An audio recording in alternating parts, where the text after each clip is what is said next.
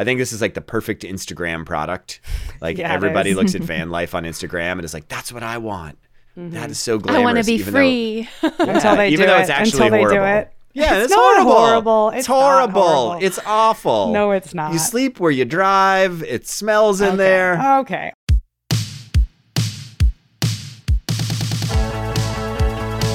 Hey there, I'm Jory Monroe, and this is Another Bite, where we rewatch the latest and greatest pitches from Shark Tank and some of the not so great pitches. Joining me today are Senior VP of Marketing at HubSpot, John Dick, and Managing Editor on HubSpot's brand social media team, Leslie Green. Hello. Hey, y'all. Today, we're taking it to the great outdoors with some fantastic tiny homes, a blanket that's repellent of debris, wine, and sharks. But first, we have a product that seems like a good deal overall. But first, a quick word from today's lucky sponsor. Oh, who is she? Well, so first up in the tank, we have Muff Waiters, which is the first ever bib to keep your drinks close while working outdoors, but also being the life of the party. And let me just tell you, I thought this walkout was iconic. We had an axe-wielding, beer-cracking lumberjack next to a man in a suit, and nothing says country mouse meets city mouse like that combo. So we had Taylor Earl Knees and Garrett Buddy Lamp. And the problem they're really trying to solve is that basically these are overalls with pockets to stash away and hold your different beer cans in. So it's an insulated 6-pack cooler on your chest. My back could never. But folks, it also comes with a plethora of pockets, big enough to hold whole wine bottles, and it comes with a built-in bottle opener and attachable cup holder. Muff Waiters came to us asking $25,000 for a 25% stake in their business, which is a $100K valuation, and their goal is to make sure that every blue-collar man can wear these so they can go to work and crack some beers. So, Leslie, John, what did we think of this pitch?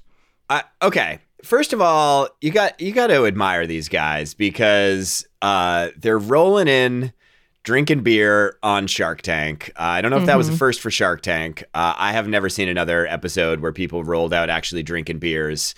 And the vibe they gave off was very positive. And I also just love the pure ingenuity. He basically just was at a tailgate and was like, I cannot believe I have to carry this 6-pack around and I can't find a place to put it on my body. So I got to admire the ingenuity. I think it really solves a problem for a whole section of people in the world. Yeah, I mean, I want to see the original sketch. Like they said, there's an original sketch that he drew like the night of. I want to see that. But I agree. I think just the problem that it solved is your hands getting cold at a football game and not being able to carry everything. You need your hands to stay warm or you're in for a bad evening. I think the Sharks were at first really charmed by the walkout. You know, like they each got a beer. Everyone was relaxing together.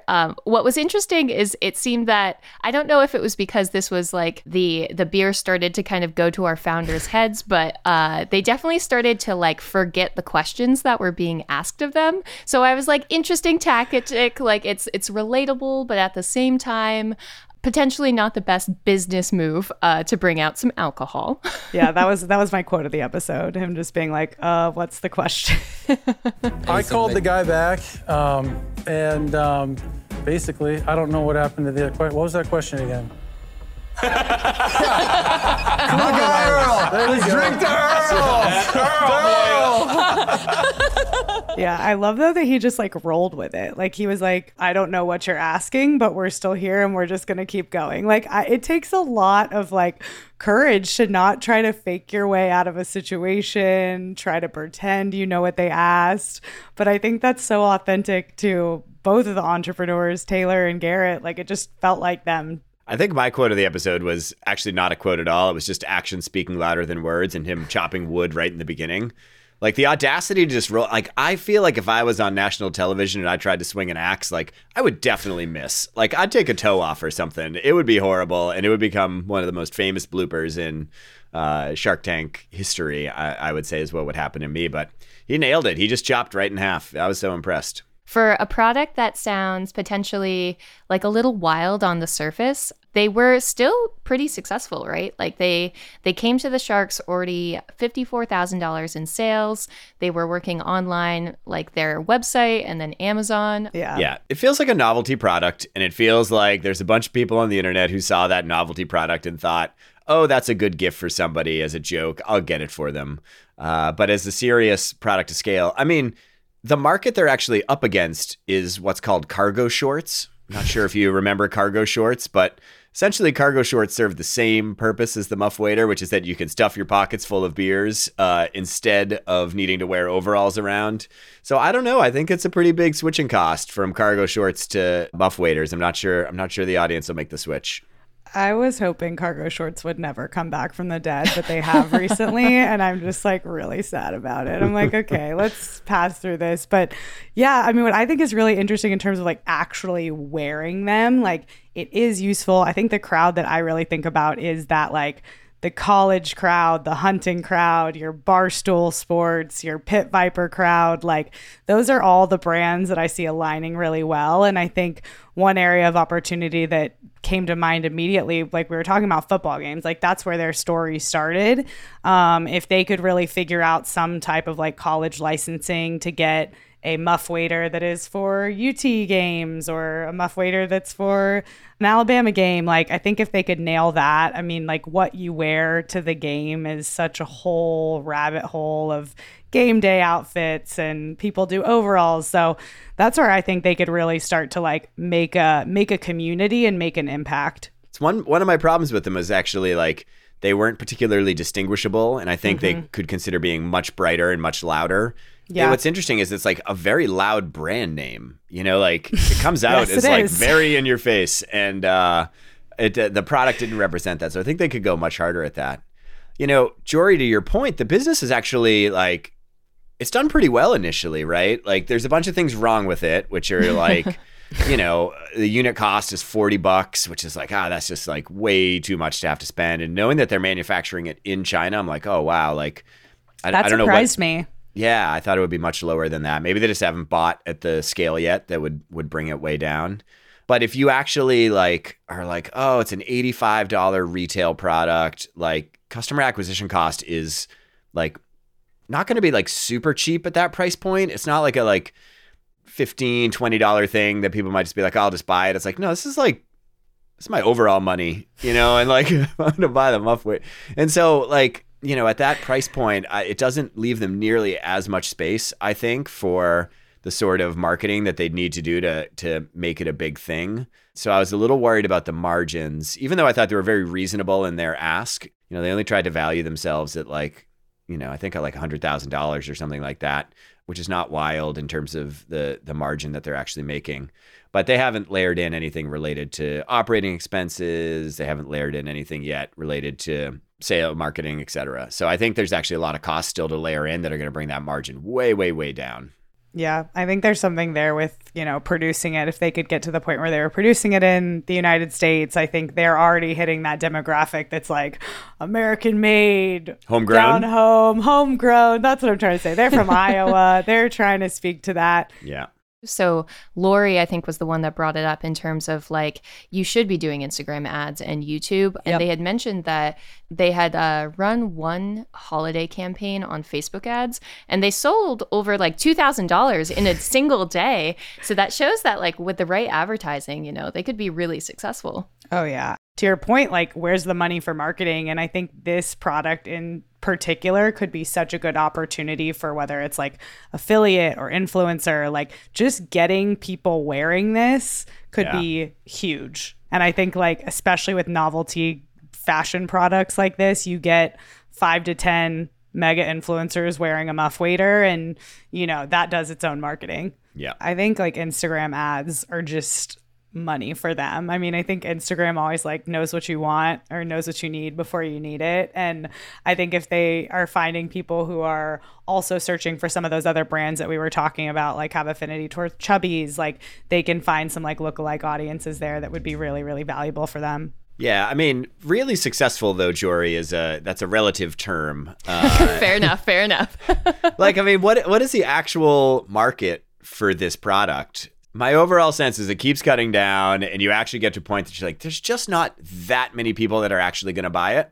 And so you could be successful with that market, however big it is, but I don't know. It doesn't feel like it's actually going to be that successful as a standalone company. Yeah, I think what's interesting is like, how do you get somebody to be like a repeat purchaser? I guess if it's for gifts, but like once you have one pair, like unless they start innovating with like new line or new colors, like how do you get somebody to be a repeat customer? You don't. Because you don't. You wear those forever to every football game. Those are your overalls. But seriously though, if you like, I mean, one thought too is like, we've been talking a lot about football, whatever, outdoor, like imagine you're at a Green Bay Packers game and you are just freezing yourself to death, and like Muff waiters are there for you to purchase in a vending machine at a storefront. Like I think stuff like that could be a really cool, like really finding the places where these are the most useful and having some point of sale there could be really interesting for them. Muff waiters they're also pretty big. At a vending machine with overalls in it would be quite the thing, Leslie. But like a turnstile one, like that'd be nothing so like cool. pulling out a Hondo and sticking it in a vending machine to get your overalls out. When you're freezing at those football games, like you will do anything. But like even skiing, like Or hockey. Yeah, like I still see like skiing could be a huge one. Everybody's always taking like beers and stuff on the slopes. Like there's a perfect thing to wear under a ski jacket. So like I think it's there. I just don't think it's really going to be like a scalable, all the residents in the US are going to have it. Yeah. We saw actually in this episode, all of the sharks backed out because they were like, it's a great product. We love the success that you've done. But it's just not something we want to invest a lot of money into. Definitely not the product for me. There's no way in hell I would invest in it, but I'm proud of these guys and I like the ingenuity. So is Muff Waiters still a company? I think they've got soul. I think they still exist. I just don't think they're like scaling like they want to. I think they probably have friends and family who love buying from them. They're getting out there a bit, but I don't know. I don't think they've like taken off yet. Yeah, I don't look these things up before we do the episode because I don't want to be influenced. So I have no idea. I bet they've got some social media followers, and I bet they're niche within the tailgate community, and a bunch of people wear Muff waiters, but I don't think that they've done that well. All good guesses. So times have been a bit turbulent for the company. Following the show's appearance. Too many beers. Too many beers. Too many forgetful. Too many sentences left unfinished. It looks like the Sudsy Workwear is currently doing about $1 million of revenue annually. So we're not pouring out a big one for the party boys, but we are cheersing to their success. Look at them. Next up in the tank is Boho camper vans, and I'm really excited to talk about this one because I think you, Leslie, have some insight in that nomadic lifestyle. Whoa, some digging into the archives. Digging. Exactly. So Boho camper vans comes to us asking for $300,000 for a 10% stake in their company, and really the premise of their pitch is they're selling freedom, right? They're purveyors of the #van lifestyle through renting and selling fully outfitted vans for life on the road. The two founders, David and Brett, they actually got the sharks up and into their vans and clown car. They have like a bunch of different features: solar powered electricity, pull out counters, interesting showers that are located at the back of the van. But I thought it was interesting because they were really trying to make sure they were catering to a broader audience here. So as I teed up, Leslie, what do you think of these vans? So my boyfriend and I had more of like a weekend camper van that we would take on the weekends. It wasn't like a full-time live-in, more just like a camp-in. Watching that renovation happen, and I cannot take credit for any of it besides painting and like grouting, but it is a lot of work. Like building inside vans takes a ton of work. Like you have these like kind of curvatures on the sides of the van. So I mean, I think it's really smart. That whole market blew up. We actually sold the van when we moved down to Austin because we only had one parking spot. And I was like, we can't drive around a camper van. Like that can't be it. But when we sold it, like it was so hot. And so I think they really hit it right at the right time frame in that 2019 before the pandemic. I really love when they were talking about really trying to standardize, like being able to manufacture and cut specific pieces, like 10 walls the same size, you get the same style van, and really trying to make that a bit more of a repeatable pattern. But I'm kind of curious, John, I mean, I know this is kind of like a life that I lived in, that I was very interested in the van life for a while. So like, what's your take on the camper vans? Can I ask you some questions? Oh, yeah, sure. Okay, first of all, so you would take weekend trips. When you got home on Sunday night, rate your level of happiness of not being in the van. I mean, I really did love the van. Like, I've always loved camping. And so it was kind of like, it was almost like luxurious to have the van to go camping, right? Because normally you're in a tent, all that stuff. So do I think spending a couple weeks in a van driving around Hawaii sounds amazing? Yes. Yeah. But that's also just like, I'm comfortable with that. So I think you just have to kind of like assess how you really feel about it. Because most people are like, oh my God, I would love a van. And then they get in it and they realize they don't love this it is at horrible. all. This is horrible. I feel like, well, first of all, I love that they're selling on aspiration. Boho camper vans is changing the way that people travel and live through one simple yet powerful word: freedom. And yes, they use the word freedom, but it is just pure aspiration. Towards all of us thinking, now that I'm in my 30s or whatever, like, I just feel like, is this it? Am I just cooped up here for the rest of my life, or can I be out on the road? But I think the reality is, I think most nights that you're driving a van around, I feel like you're like parked in like a Wendy's parking lot, not like on a beautiful outlook over some vista in a national park. And so I think it's great to sell an aspiration, but I think the reality is actually, it's a little rougher. So I think the rental business is likely to do much better than the sales business. Yeah. So I think they've got a really interesting brand. I think this is like the perfect Instagram product. Like, yeah, everybody looks at van life on Instagram and is like, that's what I want. That is so glamorous. I want to be free. Until they do it. It's actually horrible. Yeah, it's not horrible. horrible. It's horrible. Not horrible. It's awful. No, you have to it's sleep. not. You sleep where you drive. It smells in there. Okay. Ours had a memory foam mattress. It was honestly so comfortable. I think the things there are very real things. You have to think about like your safety, where you're parking. Like, it does take a lot of planning, but there are services. I think it's either called Hip Camp. There's another one where people are literally say like, you can come park in my driveway. Like, those things exist that are catered towards the van lifestyle. But I think a lot of people don't do that research up front and kind of think like, oh my God, this is going to be so glamorous. I live in the van. But I don't know, if you're into it, I think it's a fun thing, especially for the purchase. Like, you get good use out of it for a year or two, but you're likely not going to keep it for life. You're not going to keep it. You're going to resell that. The secondary market on these things is going to be huge. During the pandemic, like, there were some, the really fully tricked out like Mercedes Sprinter vans, like as much as like a house. And I'm like, I don't know about that, but really expensive, up in the 100,000. So I do think it's cool that they're making it more accessible and kind of letting people test it out. But I love the rental market. I think like in some of the cities that have national parks, if they could get, 5 to 10 in a fleet near some of those cities. They obviously know Arizona really well. So many people are going to Arizona, and kind of trying to get that business going, and then maybe like reselling after a rental's been in the market for, 3 or 4 years. One of my big issues with it was that I think when I see the photos of van life, the van that they use is more like a Mercedes Sprinter, or like,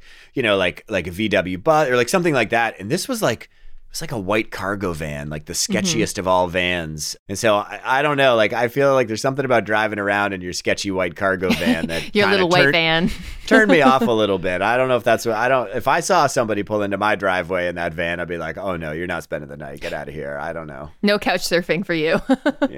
Yeah. One thing I was very confused about, and I don't know if anybody figured this out, was like the financials.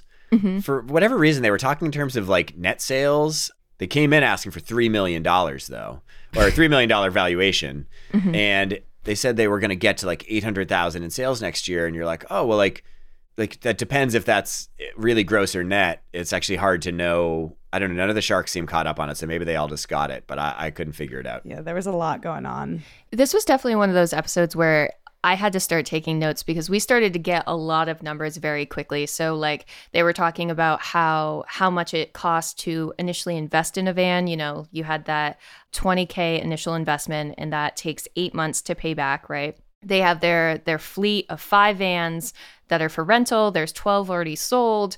They said that $195K net, but they were talking about overall 493,000 sales.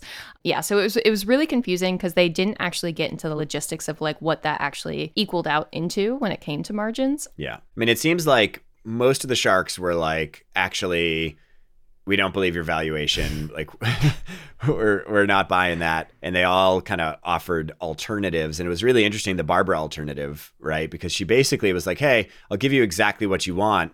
But then she did this like jujitsu move where she was like, but actually, like, I'm going to give you how much money you want, but I'm actually going to value you essentially at like half the valuation that you previously had, which was pretty interesting, pretty savvy by her. I thought she was kind of the winner from a negotiation perspective because she made them feel like they were getting exactly what they wanted, but I think they actually got not quite what they wanted. Barbara comes in and is like, you don't need a partner, you need the cash. I believe your projections. And I thought that was also like a bold statement, just being like, I believe you, fine. Yeah. You know, guys, my offer is really the best offer here because it gives you exactly what you need. And in addition to that, there's nobody here that can market better than me. Oh, that's... There is no one here that you can laugh all you want. I'm laughing. There's no one here. I'm totally laughing. What I thought was kind of the win in terms of a shark deal, though, she was like, you know, as the business continues to expand, if you bring me on as a partner, I'm going to continue to invest and fund your growth, which we don't always see like coming out of shark deals. Mm-hmm. Yeah. I mean, I'd like to understand like the terms on that ultimately. Because she's basically like, oh, I won't charge you any interest rate. And you're like, well, there must be something you want back for that in exchange for that capital to run the business. Typically, I feel like if an investor is going to say that, like, oh, I'll give you money whenever you need it, like certain like conditions have to be met and like it has to be like agreed upon, like when you'd be able to give that money, or the investor, you know, the investor's going to be like, well, I don't think you need it. And the operator's going to be like, well, I need it.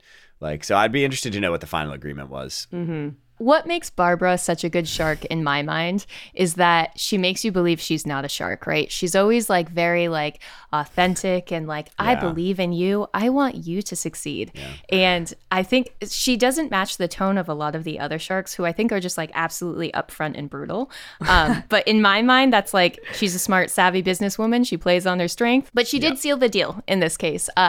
She very bluntly was like, my offer is the best offer. And I'm the best marketer here. Yeah. And even like Rohan was like, don't be too concerned about the debt offering that she has on the table for you. So that was really nice. That was my win of the episode, just because I like it when sharks give kind of the unsolicited business advice when there's offers on the table, because I think sometimes it can be so overwhelming for those founders, especially when numbers get thrown around. So that was my win. Yeah. I mean, I think like, you know, taking out debt, you know, we all work in tech.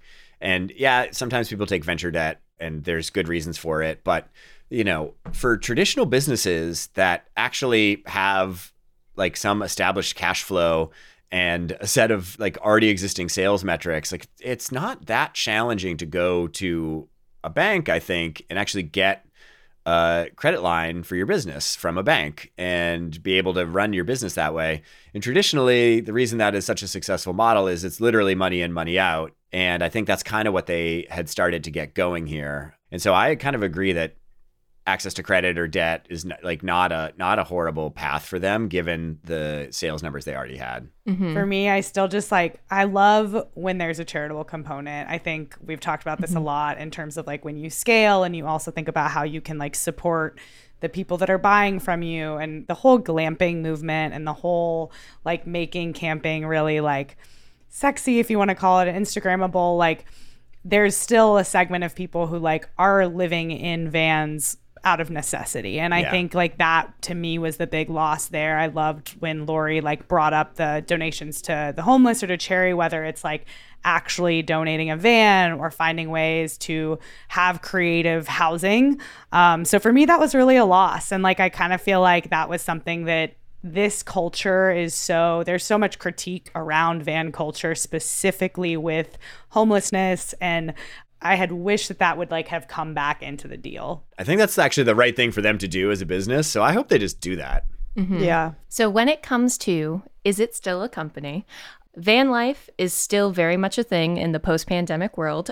So too is Boho camper vans. So we actually got an update on Boho a season later. Their Shark Tank update package said that the pandemic really did a real number on their rentals, but the sales side was full of orders. So people were less likely to rent them, but they were willing to buy them. And in 2021, they were on track to make $2 million in sales. So currently, the company very much still exists, and you can currently buy 4 different layouts of the vans on the company website for around $50K, but that's all before you can like trick out the van, right? So like it just depends on how much bang you want for your bunk. Stop. So it definitely depends on kind of the exact camper van that you're after.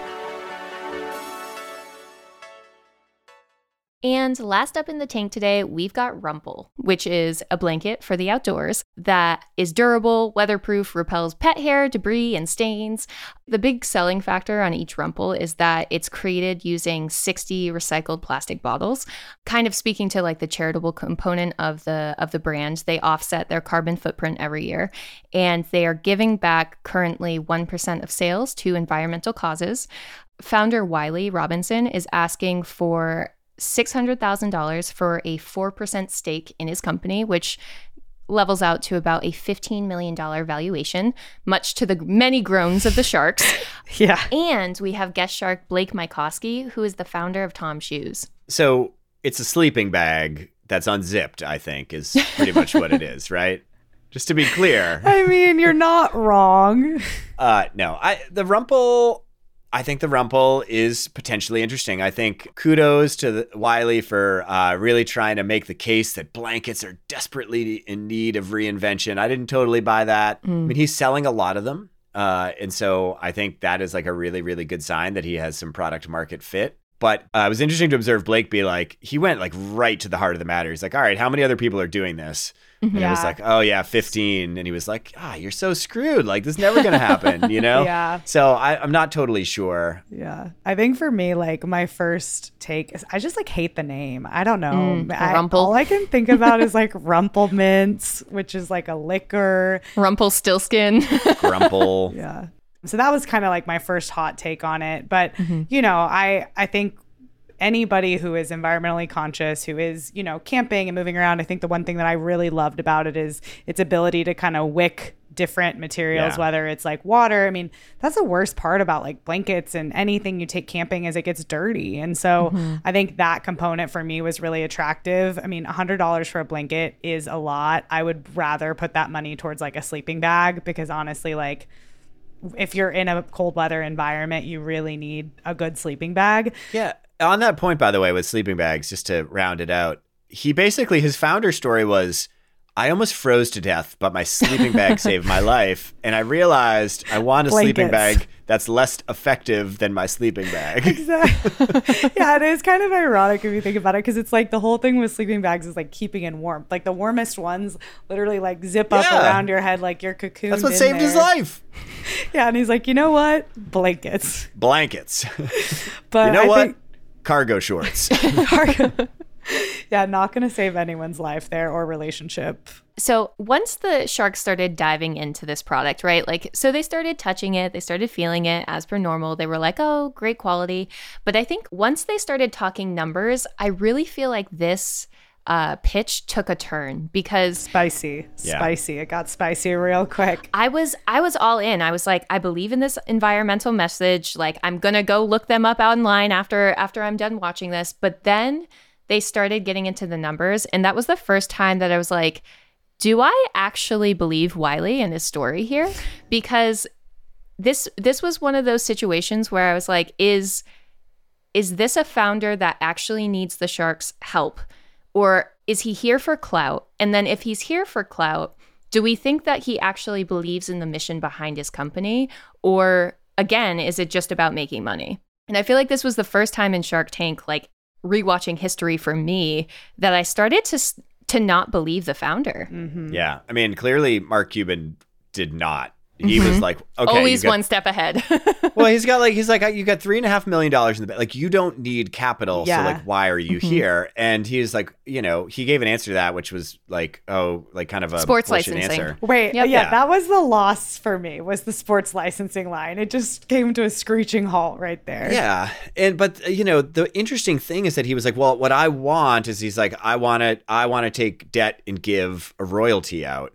And it was just so confusing to me, because essentially he's got a product that, based on the math that I did, basically makes like a 5% margin, right? So if he sells it at $100, he gets $5 at the end of the day, after all the the cogs and sales and marketing and all that. He's got $5 left, and he's talking and negotiating with people who want to take a $10 royalty. And so that switches him from $5 to negative $5 per sale. You are paying for this product. For him. So all of a sudden you're like, okay, you're taking your only margin here. And then he's talking about taking debt as well. But, taking that debt, like, he doesn't need it because he's got $3.5 million in the bank. And so he's basically just saying, yeah, I want access to more capital and I want to pay it back at interest. But he doesn't seem to have like a clear use for the money. It's like, that strategy only works if you're like, it is worth it to me, because for every dollar I borrow from you, I'm going to make more than the interest back, like, immediately by deploying that capital. So that was like pretty confusing for me, which led me to believe he was there to be on Shark Tank to raise awareness, because he's ultimately in a fight over whether his brand will be distinguished in that market. Yep. And he's trying to be known as the number one brand. And he wanted the guy who founded Tom's to see his product. And that's just it. Especially because if his main source of sales right now is like Amazon and REI, where they would display the competitors' blankets as well, right? Those aren't just like his channels. He would need to differentiate. And like, I think that as seen on Shark Tank is a pretty big tag. Yeah. Yeah. I kept thinking about like, what makes this different? How can you make the brand different? Like, is there a specific niche of the outdoor lifestyle? Like, you look, there's people who are using it for going surfing and all these other like more hiking, but like, I do think there has to be some level of differentiation, because when you're going into REI and you see 10 blankets that are all within like the same price range, like, what is it about Rumpl that stands out, or that it's can not its be name, not the it's name. not its name. It's not its name. I'll tell you that. It's not In fact, its name. it sounds wrinkled, right? I You're like, don't this is like going to be like Rumpled. a wrinkled blanket. Ugh. Wiley was really focused on Blake, and Blake was not willing to like take this deal on without Damon. So ended up with an offer of $600,000 at 10%, like a 10% royalty and 10% equity. And Wiley, the founder, backed out. He was like, I can't take any of these deals. So walked away from Shark Tank with no offer accepted. Yeah. I mean, none of the deals make sense. Even his original deal doesn't really make that much sense. I guess, so if he asked for like, what, $600,000 loan at 10% over 2 years. So he would pay like $125,000 in interest on that. Okay. So basically you could look at it that he was, and he offered up 5% of all sports licensing revenue, which is like net new revenue to him. Maybe he couldn't get it, so maybe it's worth, that's just the cost of doing business. So like, his original offer was, or his original, what he asked for essentially was like, I'm paying $126,000 for exposure through Shark Tank, which is actually a pretty good cost for him. But as soon as it came into like, well, that plus $10 per sale for 2 years, like that takes him negative on his margins. So I think it was right that he walked away, and I think that it was just for publicity. Yeah. I'll just end it here in terms of, is it still a company? Yes. So Rumpl is actually one of the Shark Tank legends that did really well in the outdoors market. The company did about $1 million in sales right after their appearance. So clearly, even though they didn't end up with a deal in hand, exactly, they got their clout. The company currently does around $4 to $5 million in revenue, which is a little down from their projections and their numbers that they had explained on the episode between like 2018 and 2020. So while the Sharks were not ready to kind of cozy up to that high value of valuations, but clearly blankets are still big business. I learned something in my sleuthing. Okay. According to Instagram, 4 weeks ago, drum roll, they were officially licensed by the NFL. Nice. So they got their sports licensing. It looks like Wiley could DIY it. He got it done. They're Huge. licensed. You can get your Eagles Rumpl blanket, whatever you want. I'm happy for him. That's great.